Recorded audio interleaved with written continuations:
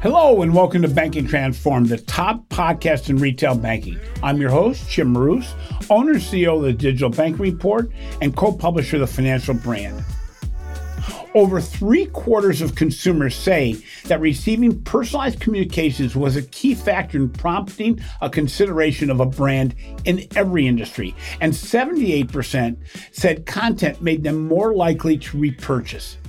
But simply putting a name on an email or targeting a sales message based on recent purchases is no longer enough. Financial institutions and customers want to engage in a way that exhibits empathy, that is timely and contextual, and most of all, creates a value exchange. We are fortunate to have John Thomas of Relay Network back in the Banking Transformed podcast. John discusses why companies that excel at creating great customer engagement generate rates of revenue faster than any of their peers. So welcome back to the show, John. So it's been a while since we last had you on. Can you share a little bit about what you've done since we last talked? Yeah, it's great to be back here today with you, Jim. Has been a while. So since we last talked, I retired from banking and big corporate life. My plan was to go fishing, Jim. And then Relay Network approached me. It's a great company. It was a company that I was a client of. It's a space I care deeply about, which is interaction management. So now I'm the chief strategy officer for a SaaS company in the engagement space. You know, as I mentioned in my intro, consumers don't want personalization. They demand it. And at a level far beyond what normally is being provided by financial institutions. You know, beyond basic personalization, they expect content to be timely, to be contextual, and to show that their organization knows them, understands them, and rewards them with solutions that will improve their daily financial wherewithal, their wellness. So why is building an insight-first organization so important for financial institutions and their customers? And what do you expect from banks and credit unions that may be different from 2 to 5 years ago? Yeah, it's a great question, Jim. If I think about sort of the arc of personalization and content delivery in banking over the last, let's say, 2 to 10 years, you know, personalization expectations in society have gone well beyond sort of this campaign-based product selling personalization that we see so much of in the marketplace. And that's really where banks started in the personalization journey. And I would argue, Jim, it's still pretty early stage for most financial institutions in truly personalizing individual experiences. The reality is that phrase of personalized individual experience is sort of code for personalized offers and marketing still today. So, you know, back to the expectation question, you know, I think there's a lot that banks can do in that CX, UX sort of total experience space. You know, it's a space that's getting a lot of press right now, this TX, total experience, or the CX plus employee experience space. It's not a new idea. It's been around for a long time. It's just got a new name. But I think, you know, there's an expectation from society that if I'm talking to somebody at your company, like, arm that person with the information to make my experience better too. Like, don't just sell me, you know, sort of the right thing today. So I think informing, you know, the insights-driven organizations of today really need to inform the front line much more than they traditionally have. You know what's interesting is, while many financial institutions talk about using content to build a better experience, most organizations globally still consider themselves rather inept at being able to use data even to drive the most basic levels of engagement. And that's far, as you mentioned, far more than simply driving the sales message. It's really trying to build a conversational relationship. You know, we discussed the last time you were on the show that organizations have to try to build a mathematical asymmetry between tech and banking. Why is this, if you don't do it, a threat to traditional banking? Yeah, you know, this asymmetry concept is one I spent a lot of time on in my banking years, right? So if you step back and you look at the best, you know, in your question, you talked about using data to drive like basic levels of engagement, right? So the best a lot of us would concede some of the best data companies in the world are the big tech companies, right? That we do business with every day. And those companies have this asymmetry around their multiples on their equities and around their margins, right? So they trade on growth multiples and not on earnings multiples. So that means they can make these really long-term decisions. Like they don't really care that much about tomorrow's earnings. But when they do care about earnings, if you're a big tech company running data-driven engagement in an app store or a marketplace or maybe in a search business, your business is operating on 1,500 to 4,000 basis points, right? And then in banks, we operate on maybe 2 to 200 basis points. And that's the asymmetry I talk about. For some reason, banks and the consultancies that serve them, Jim, seem more focused on what I call the Silicon Valley speak in the engagement space, like agile and failing fast and the art of the pivot. And they're sort of not paying attention to the macro force that leads to that different motion in tech and that different decision-making process in tech that's very, very long-term. So I've been arguing for years, Jim, that to really understand beyond the dev motion difference between banking and tech, there's a little bit of Sun Tzu at work here. Like you got to know the enemy and you got to know yourself a little better than you do. That's really important in competing if you're a bank competing with tech, particularly big tech. I don't know that my comments apply as much to fintech, Jim. Well, it's interesting, too, because if I'm not mistaken, correct me if I'm wrong, Relay Network really builds the content management structure to be able to communicate with customers and prospects better through multiple channels. What's also interesting is, I understand it, more and more institutions, and you referenced it earlier, are realizing that employees have to be part of this equation. It's not just a marketing effort. It's a communication effort that really impacts every channel. So how do you put this asymmetry that we just discussed to make it better at a financial institution? Well, there's a third form of asymmetry that I've been watching in the marketplace. We talked right before the show. I've been bouncing between technology and banking for some number of years, and over the last decade, I've seen that earnings multiple asymmetry, the margin asymmetry, but there's also interface asymmetry between banks and tech companies that work in the marketplace. We didn't talk about it last time I was on the show, but it's something I've written about inside of large banks quite a bit over the years. Big tech has gone beyond websites and transactional apps. And most are now operating in feeds and scrolls, whether it's Meta's Facebook or Google's YouTube or TikTok, like whatever your thing or things are. So people today, Jim, consume content on their phones with their forefinger or their thumb moving up and down, right? They don't really consume it in web tabs and hamburger menus anymore, right? In apps. So this behavioral pattern of the feed and the scroll is by far the dominant behavioral pattern on smartphones today, and banks don't have that interface, right? Banking is still working on excellence in websites and transactional apps, maybe sprinkling in a little bit in the voice space, but they're by and large doing nothing in the feed and scroll interface. But big tech has realized that's where content consumption happens. And it really has been that way for the last 5 or 10 years. How does Relay help a financial institution achieve this? Well, I think, there's a couple of things at work here. One of the first things we have to do is sort of help banks first understand that interface asymmetry and sort of why they should care about it, right? Because it's not actually top of mind to most banks, right? Again, they're thinking about their apps, they're thinking about their websites as they should. So let me just throw some stats at you, Jim, and they're pretty compelling stats. And so the first step we do to help the banks is understand, like, you're not actually playing in the interface your customers enjoy the most. Globally, 88% of smartphone users use feeds and scrolls.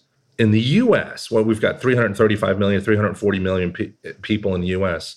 302 million of them use feeds and scrolls. So in the US, it's almost 100% penetration, like, of age. So deep penetration in this space. And then the second thing is you look at the usage stats. Like, the average American uses 7 different feeds a month. Daily usage is measured in hours, not minutes. There's no group over the age of 25 in the US that doesn't use this interface at least 55 minutes a day. No group. That includes mom and grandpa and great Aunt Tilly, right? There's no group. And then there's a massive influence on buying behavior. There's a whole bunch of stats, Jim, in the feed format that are compelling. But here's the one that really sort of shakes me awake and the banks awake. In 2022, ad spending in feeds became larger than ad spending in all paid search marketing combined. Just think about that sentence. Think about that sentence. Now, there's a reason that's happening, right, in feeds. It's because that's where everybody is in today's world, right? So what we do at Relay is sort of help banks understand first this format and the dynamics of the format. Now, we would never suggest placing ads in a B2C feed, but what we do, Jim, is we've taken that feed and that scroll format in the digital space, and we built the first B2C platform to use that. So what we help our banks do is really modernize part of their digital fabric and footprint. You know, it'd be interesting. You gave some stats and figures. I'm not too sure if I want to review my stats and figures on how much I have bought because of an insertion in Instagram. I mean, I'm a big Instagram user. I have multiple platforms there for business and personal. But also, I'm realizing that my listening devices, be it my Alexa device or my Siri device or my phone, whatever, it is always on to the degree where I mentioned something and it just seems to pop up. But it's for my benefit. Yeah, it's a little scary at times. But the reality is, if you can move me down the purchase funnel from the perspective that I was at least interested in it beforehand, I'm better off. And you know, this all makes all kinds of neat sense, especially you and I both have a marketing mind, either forefront or background. And the reality is this all makes sense. It makes sense, especially for banking, to use all the data they have, despite losing a lot of the payments data they used to have. But when you're joining your sales team to visit a financial institution, what gets in the way of saying yes? Why does an organization not say, sign me up today, I need to do this? Yeah, there's a couple of things, and I'll call it the early minutes or early hours of the chat. One is inertia and momentum inside of large companies, right? There's a channel infrastructure inside all of our banking clients that's it's big. It's hopefully profitable for them. It's not low cost, and they've got to rationalize the cost either on the margin or these large fixed cost bases of that channel infrastructure all day, every day. So one of the things that can get in the way is this concept of like, I've got A, B, C, D, E, and F in my channel infrastructure. I'm spending hundreds of millions or billions or tens of billions in some cases across that infrastructure. I don't feel like I need something else, right? So there's a little bit of that. The second thing that can get in the way, and we talked about it a lot last time we were together, is the fear of using data. And the bank's fear of being able to operationalize data. Because this has been a long and difficult journey for most of our banking clients and certainly for most of your listeners. How we get them past that. So that's sort of what they bring into the room. And when I was a banker, it's what I brought into the room a lot of days too, right? When I was talking to SaaS companies, how we get them past that, Jim, is a couple of ways. One is to help them understand, I talked earlier about the stats, but understand, hey, there's these more modern content formats. It's a well-worn path. Your customers are there every day. One, we can bring that format to you in a pretty low cost, fixed cost manner, like way beyond like what you're used to doing. Two, that's going to free your content delivery up at your company where you don't have to ROI every interaction like you do today. Because whether it's a marketing channel, a campaign, digital ad placement, your call center, your branch system, you're in a world where you have to ROI every one of those interactions. So you have all this content A lot of our clients have a massive amount of content, Jim, that's not landing anywhere because they can't ROI justify in a marketing campaign landing that content because there might not be a conversion at the end of that particular content. And customers can't find it anyway. Exactly. They're not searching for, hey, none of it. I'm not looking, even though I need to know it, if I'm getting into, like, say, credit trouble, I'm not looking to my bank to say, where on the website can I find out about how I resolve my problem? You want the bank to come to you and be the concierge to give you that solution before you raise your hand and say, I have a problem.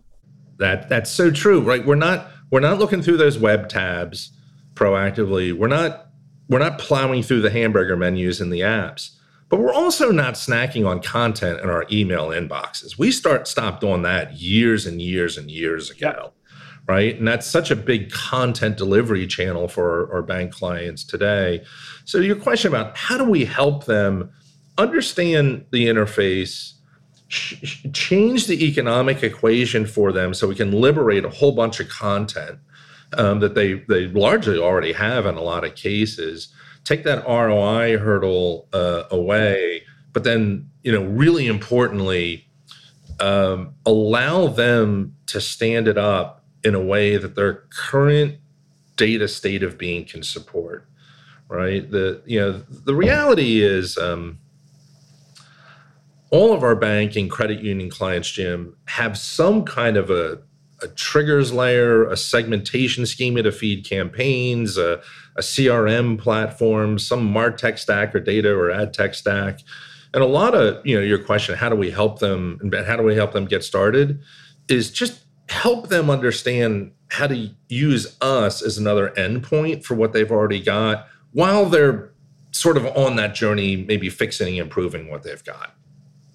Boy, that is such a key element. We talk about this often that, most financial institutions do not leverage their partners as much as they can.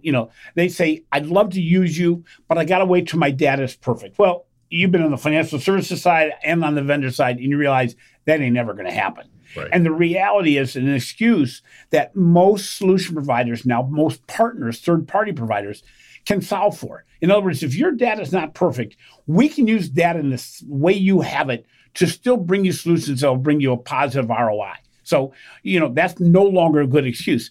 Another challenge I see too, John, is that so many organizations find out what I'm going to call the boogeyman of solutions. In other words, they bring to you but what if this happens? What if I break this privacy regulation? What ends up happening? And I get them all the time from my financial institution partners. I get communication from them that is so filled, it's filled with more disclaimers than claimers. It is rough around the edges where they're not really saying anything because they're afraid of saying too much. And the reality is we view marketing and communications in such an old-fashioned style. And unfortunately, you've been up against it. Most top leadership at financial institutions don't communicate or engage the way most consumers do. So what happens is we all put our own mask on and say, yeah, but I don't ever look at those things. Well, it goes back to the old, way we used to do marketing anyway, is saying, you got to look at the way the consumer does it and the way the leadership of the financial institution does it. How do you get over that risk hurdle? That risk hurdle of saying, geez, but if I communicate this specifically about this solution, the world's going to blow up. Yeah, great question. Not. Yeah, and it's one we get in every sales cycle, like 100% of the time. So at Relay, Jim, our three verticals are banking and credit unions, healthcare and insurance, health insurance, and specialty biopharma. So we operate in the three most regulated businesses in North America. So not just our banks give us that question, but we're very big in the Blue Cross Blue Shield space. And as I mentioned, pharmaceuticals. So we have to operate under HIPAA requirements. So this risk and this privacy element to our clients is absolute table stakes for them to buy any kind of external communication platform whatsoever. Like and that's where deals can go to die. Right.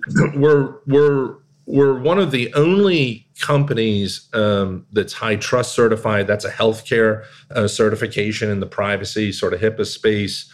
We have direct connections with the telco and mobile infrastructure in the U.S. So the TCPA certifications and express consent risk management is at the absolute core of what we do. Like, we don't have a business without that, because we deliver everything through the mobile phone, not in an app, Jim. That's the difference between our solution and feed solutions in the consumer space. Nobody's going to download a B2C feed app. Like, that's not going to happen.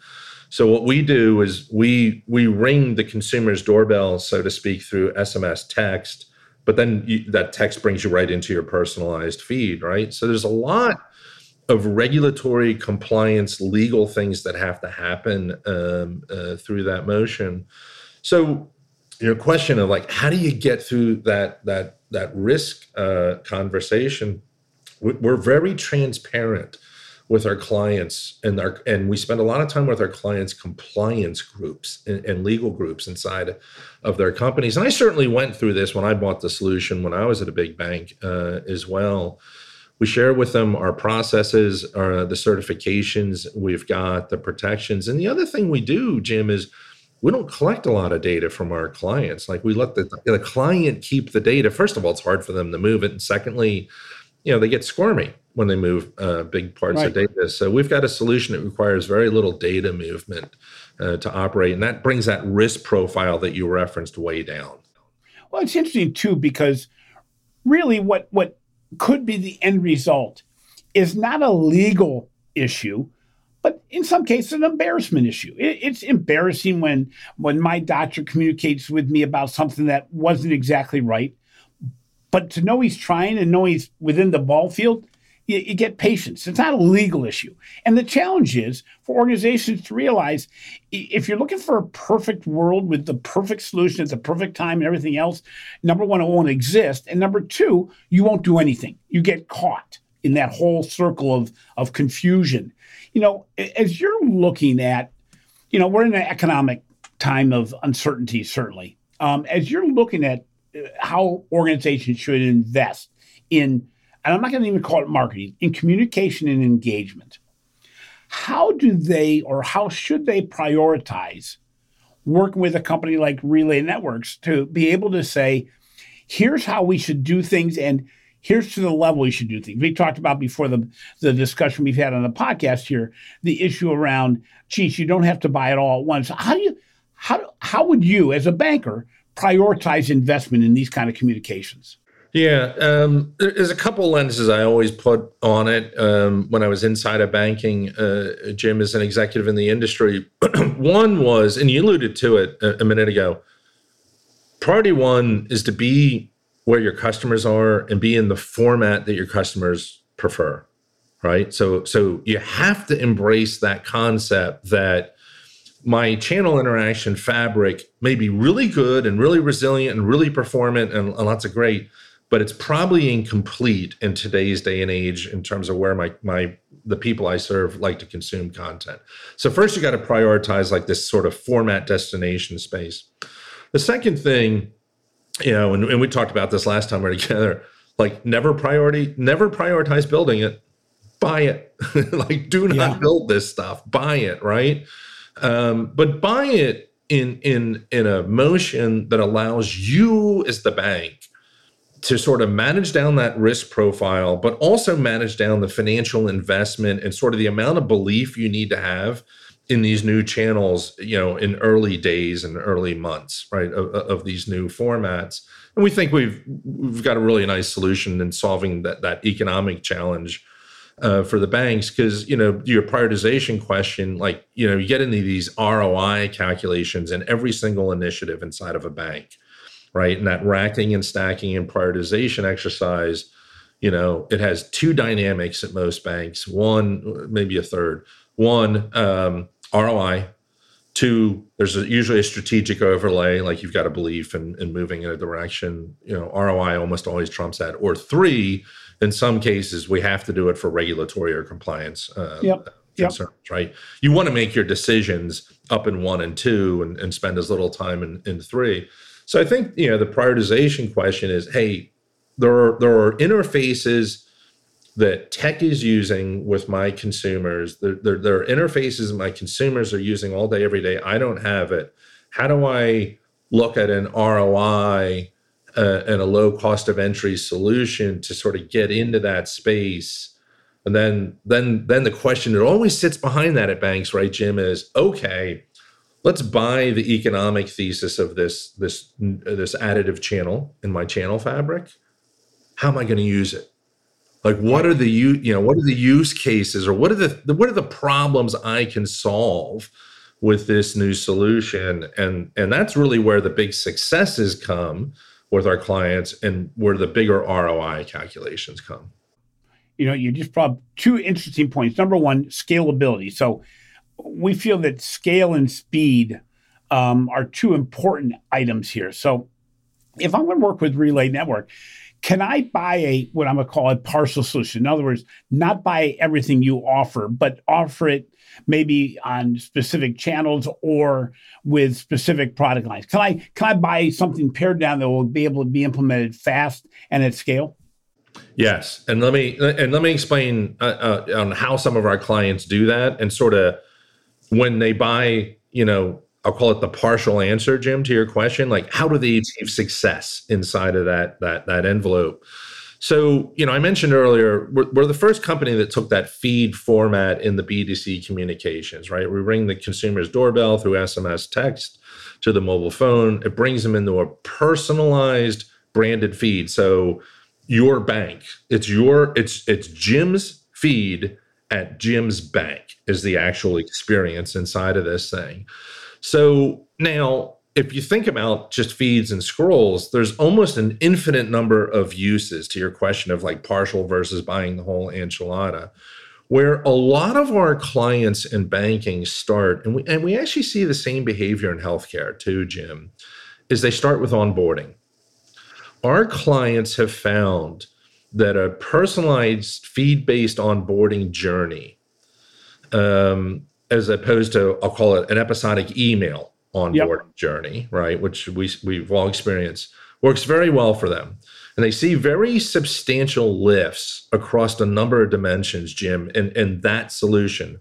Deposit account funding in new accounts, debit and credit card activation rates on new accounts, spend and usage, early days, weeks, months on book, direct deposit enrollment, mobile app download, mobile check deposit. So when our clients come to us and they're like, hey, I really have this onboarding problem. I'm not really landing it through email. It feels really disjointed. Help. That's, I'll call it, a partial solution that we've had a lot of success with. They've also found, some of our clients have found that the feed platform is a great way to land some of this deep content they have in their hero products. We see this in the card space in particular, Jim. So if you think about maybe the cards in your wallet, the cards in my wallet, there's a lot of these hero sort of travel and rewards products in the marketplace. And there's a lot to that. We might buy it for the 100,000 miles or this thing or this airline currency or whatever. But there's so much in those hero products that sort of goes unlanded. So we're seeing some clients say, hey, I've got, in some cases, $1 billion investment, right, in my hero card product, and nobody knows what's behind it, right? So they'll use a feed as a great way to talk about, sort of all the other stuff, the travel benefits, the details of reward program, the safety features, enrollment and ancillary or partner benefits, lounge access, car rental clubs, things like that. So that's another partial implementation that we'll see. And then a third one we're starting to see more and more of, Jim, is most of our clients have some advice or assistance or financial education content in their library. Yep. And they're really having a difficult time landing it, either because they can't ROI justify like push marketing campaigns around that content because there's not a conversion behind it. And they're finding that a partial solution that allows them to free up that content in a low cost, fixed cost feed really solves that problem. There's a couple banks out there, won't name names, but that have immense financial education libraries sitting in web portals. Yeah. Right. Yep. So those are a few examples to your question of like partial solution. If I just want to sort of wade into the space, but not do everything all at once, onboarding, hero product feeds, financial education. We see a lot in loan application pull through too, Jim. We have rubber bank clients that started there. What they all have in common though is over time, success begets success inside a bank. So really good at math, right? And it starts working here, and then they're quick to syndicate a lot of usages in year one and into year two and year three with us. It's interesting because it really gets down to measurement. We have to get away as an industry, as marketing, as communications, as IT, whatever it may be, from looking at everything on a sales and a product sales perspective. Because, the onboarding thing, a lot of that is around are my customers actually going to use the product they opened? Are they actually going to build a relationship that's big enough that will stand the test of time when there's other people continually coming at them trying to get their business? That is not I've told many people, you can't measure onboarding from a product sales perspective. It's an engagement and it's a loyalty perspective, which is a long play. Secondly, you talked about the utilization of these hero products. American Express does it so well, where they continually reinforce why you have that frickin' card that has a fee on it. Right. Thirdly, it's a compliance issue to a degree, because if you can show that you're really promoting financial wellness, the sales will come. Because what happens is, and many institutions don't realize this, your portfolio of wellness solutions, wellness content will drive sales, because you're going to just innately show them that you're actually showing empathy and are their side, as opposed to just trying to sell the next product. And, most organizations today are doing a terrible job of measuring relationship retention as opposed to product retention. So, I do a thing when I speak. I ask everybody, how many of you have changed your primary financial institution in the last 5 years? Personally, nobody. I ask how many have opened a brand new financial product in the last 2 years, but not at a primary financial institution. Virtually everybody. Yep. Those are lost relationships or losing relationships. This is where these communications come in.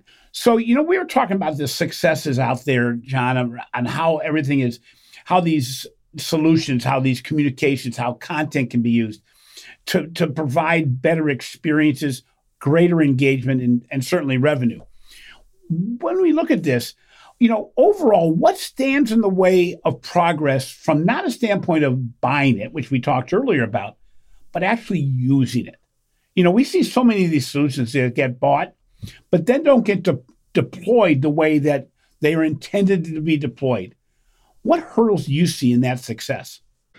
It feels like data is always number one, in banking with so many different engagement, MarTech, ad tech, communication type of buys, or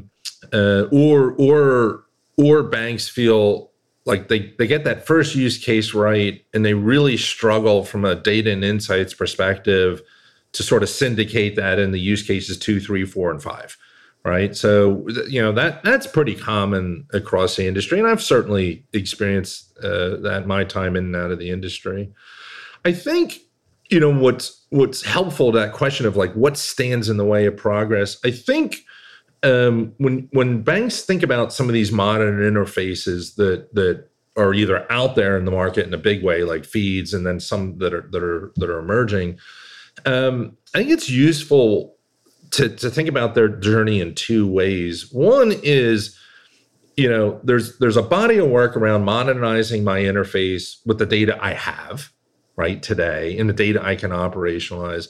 And then two, I'm already on a journey to improve my data and insights prowess over time, and I'll use that prowess in these new interfaces down the road, but I don't have to solve for all of that on day one. To the question of what stands in the way. So often I've seen bank executives try to be perfect right out of the gate. And you got to be perfect and near perfect on regulatory and compliance, reputational issues. Like that's a price of admission in the industry.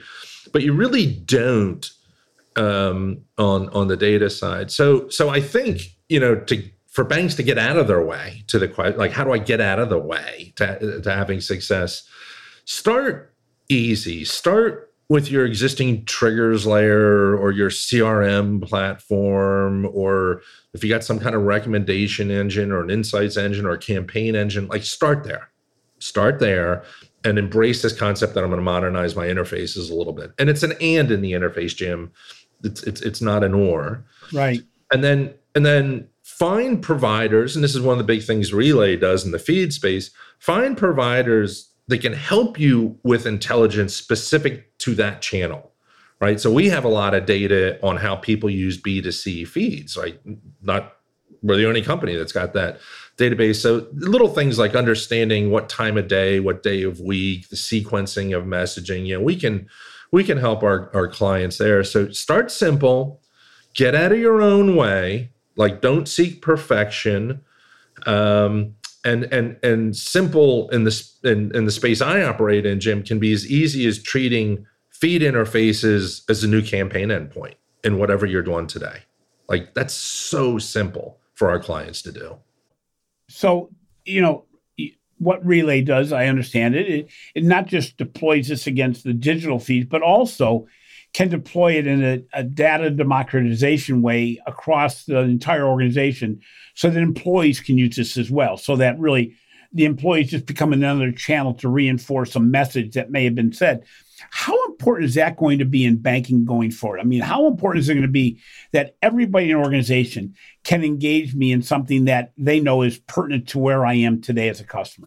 I think it's so critical, right? Like, arming the front line in a way that the front line can digest is just such a critical success factor.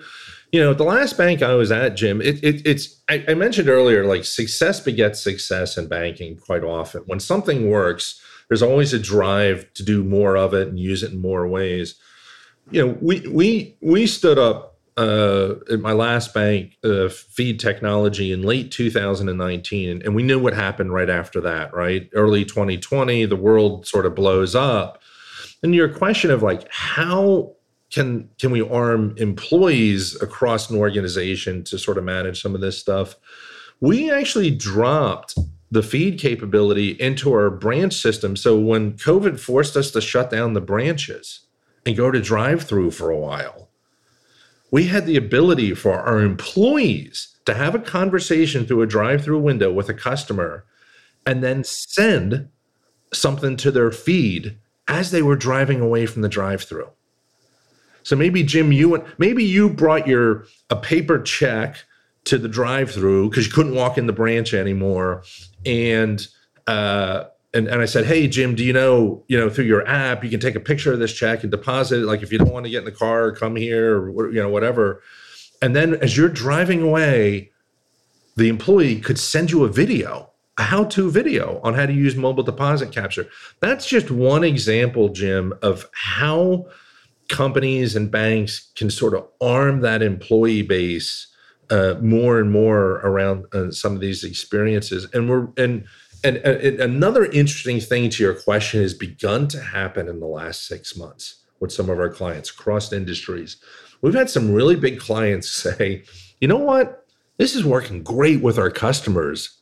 Can I use this to talk to my own employee base, right? Oh, yeah. We have customers that have, over 100,000 employees, right? We have some customers that may have 50,000 customers. We have other customers at the top end that have massive employee bases, and they're looking at how well this platform works, saying, I think I want to start talking to my employees using this technology. Right. Training, communication blast, the ability to sort of surgically see who sees what.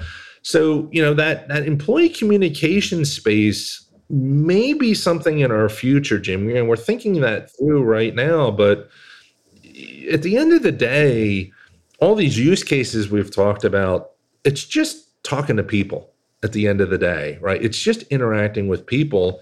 And sometimes those people might be customers, and sometimes those people might be your employees and your teams. It's interesting here, John, in talking about both the consumer or customer base as well as the employee base.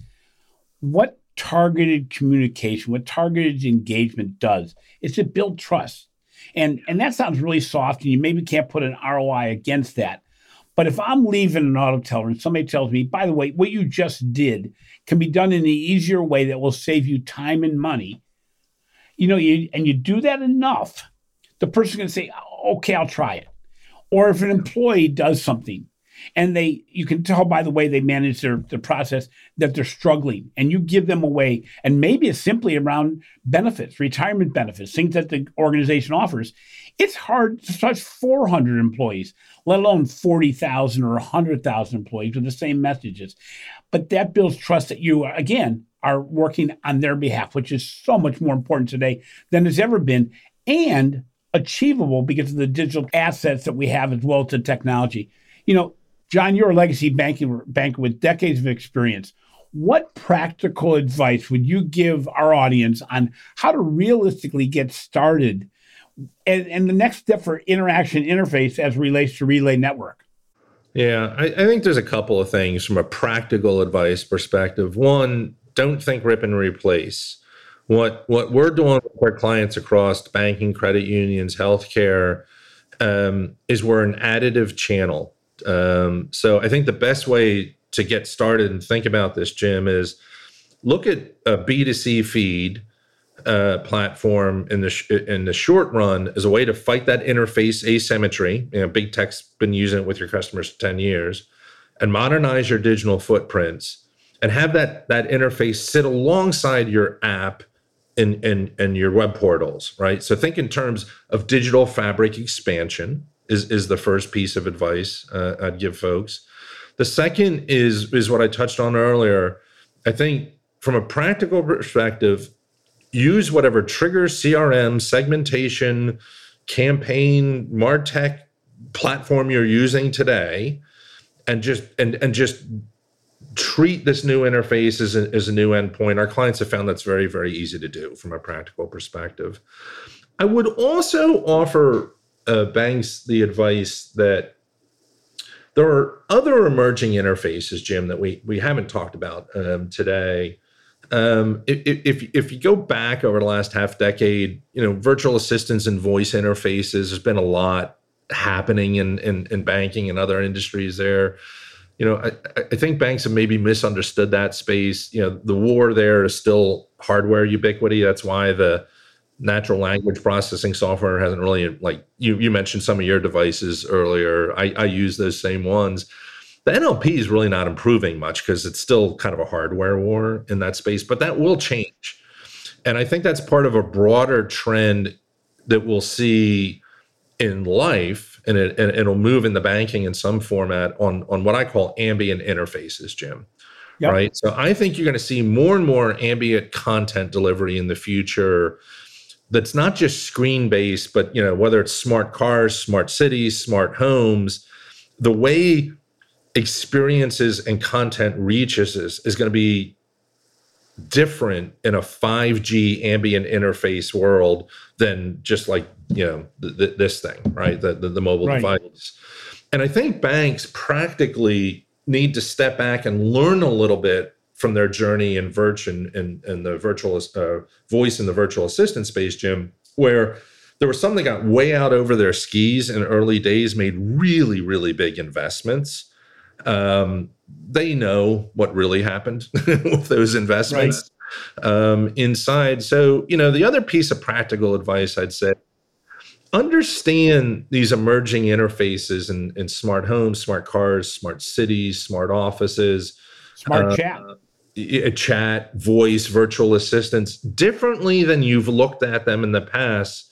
And I think that's going to reduce unnecessary or wasteful investments in the emerging space, but it'll also help the banks reframe their conversations with the big tech companies driving those technologies. The reality is, in some of these emerging interfaces, so now I'm off feeds, Jim, I think practically banks didn't understand where the language tech really was. Banking transactions require compound commands almost universally, like compound sentences. And NLP really can't deal with compound sentences still in 2023. So understanding some of those big things from a practical perspective, I think is going to keep you from overspending in some spaces you shouldn't be in, while you're underspending in some of these other interfaces that you should have been in probably 5 or 7 years ago. Finally, as Chief Strategy Officer at Relay Network, what is on your personal and business to-do list in 2023 with regards to delivering a better engaging experience at financial institutions? Yeah, it's a great question, Jim. It's like my list of things that make me jump out of bed in the morning, right? Not make me just sort of roll out of bed. What makes me jump out of bed in 2023? The first thing is one of the topics we touched on. I really think it's important to spread the word on interface evolution. I do think the banking industry has been a little bit slow, sort of post-mobile phone adoption, to really understand where digital interfaces have gone over the last 10 years. So there's a bit of an evangelical to do around, because I think banks play a really important role, that trusted institutional role in society. We need banks to stay in that role. I don't think we should see that to big tech. So that's my first to do. The second is I really want to get more educational assistance content out in the world to the people who need it, Jim. Every stat you look at in America, the percentage of people who can't save, who are living paycheck to paycheck, who can't handle any kind of disruption in their life, these people really need assistance. It is a very large percentage of the American population, and I want to see that content get to the people in a way that they want to access it. That's my second to do, is around assistance and education. And then lastly, I want to help banks in their journey in personalizing experiences beyond offers. Society is so desperate, Jim, for that. I'm laughing because, it's been the underlying theme throughout this whole thing that it's not just about selling shit. I'm sorry, but yeah. It's so true. And I want to see more actual personalized experiences out there between banking and the community they serve that go way beyond those offers. And the reason I want to see that is I know banks want to help people live better and easier lives. They're just stuck in this ROI trap in their existing channels. So, I want my children served by a banking community that really does personalize their experiences, not just the stuff they sell today.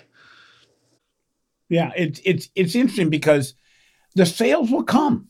The problem is if you drive it from sales, you're actually losing trust instead of gaining trust, especially in a world where the consumer now knows how much you know about them.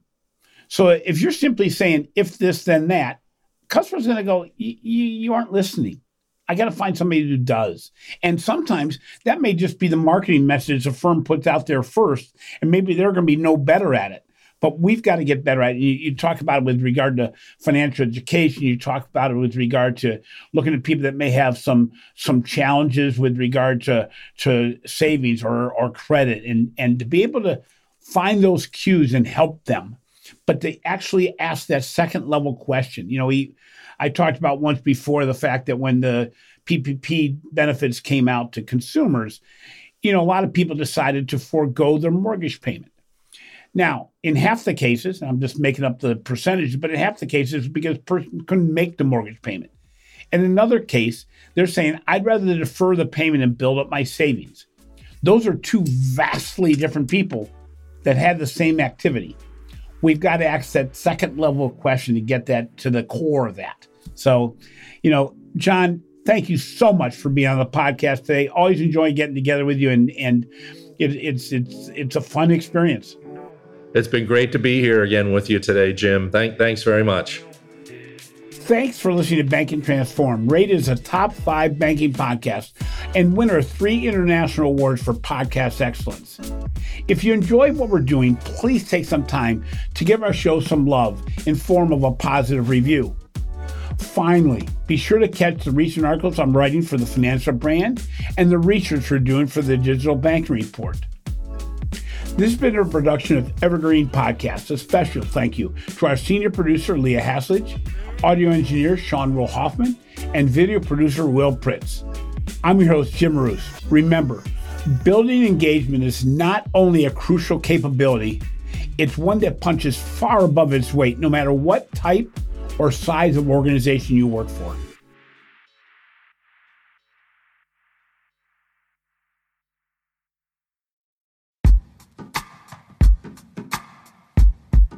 The Jim Stroud Podcast explores the discoveries and trends forming the future of our lives. Brain-to-brain communication, robot bosses, microchip implants for workers, and artificial intelligence replacing human workers are all happening now. If you want to know what's happening next, subscribe now to the Jim Stroud Podcast.